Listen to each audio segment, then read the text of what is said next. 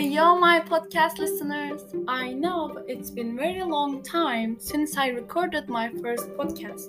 I missed all of you guys, but the reason is I was quite busy with my schoolwork.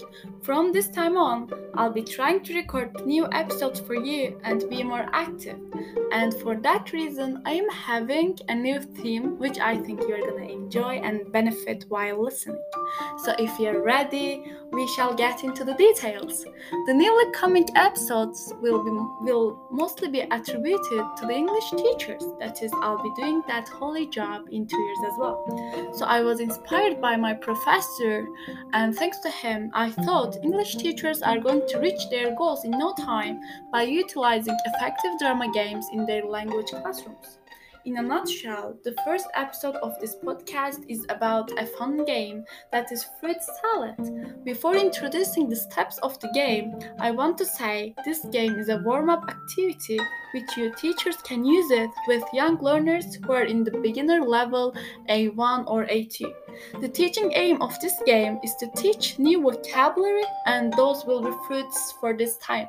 But as a creative teacher, you can change the steps and topics, add variations, and play differently for achieving different teaching aims. Moreover, this game helps children improve their memory and learn vocabulary in a more sensible and memorable way rather than memorizing them word by word. So, how this game is played?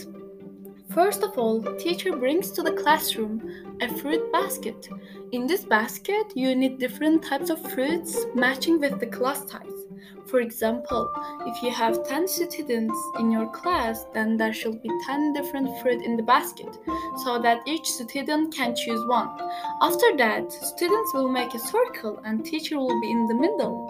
One by one, each student will come to the middle and tell which fruit he or she is. To give an instance, student A will come and tell his friends, "Hello, I am a plum." When each student knows their friends' names, the game begins.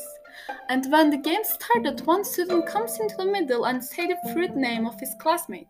Let's assume that plum comes and says banana 3 times in a row. The plum should finish his sentence before the banana says plum 3 times. If banana fails to say faster than plum, then banana comes into the middle and says another name of their friends. But if plum, who was already in the middle, fails to say, then he or she should stay in the middle of the circle one more time. Lastly, when people get good at this, it is quite difficult for the person in the middle to get out again. They have to keep trying to say the names of different fruits until they catch someone out. So basically, this is how the game is played. It is so much fun you can't even imagine. As a teacher to be, when I have my own class in the future, I'll give a try to this game. I think teaching EFL to young learners can be a difficult task for us, but if we follow the ways and techniques which young learners can relate, then teaching environment and learning for them will be more meaningful than before. And as we know, not only for young learners, but also for adults, learning with games can be one of the best ways to teach English. That's why I want to mention some advantages of using games in our classrooms.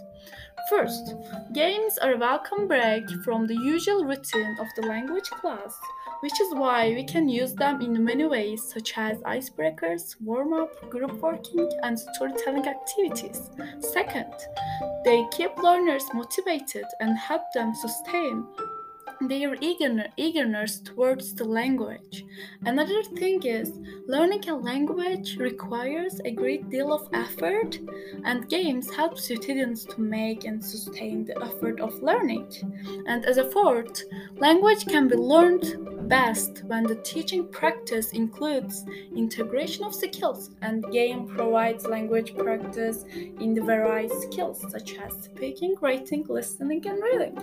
And the other thing, language is the way of communication, and games encourage students to interact and communicate. Lastly, they create a meaningful context for language use.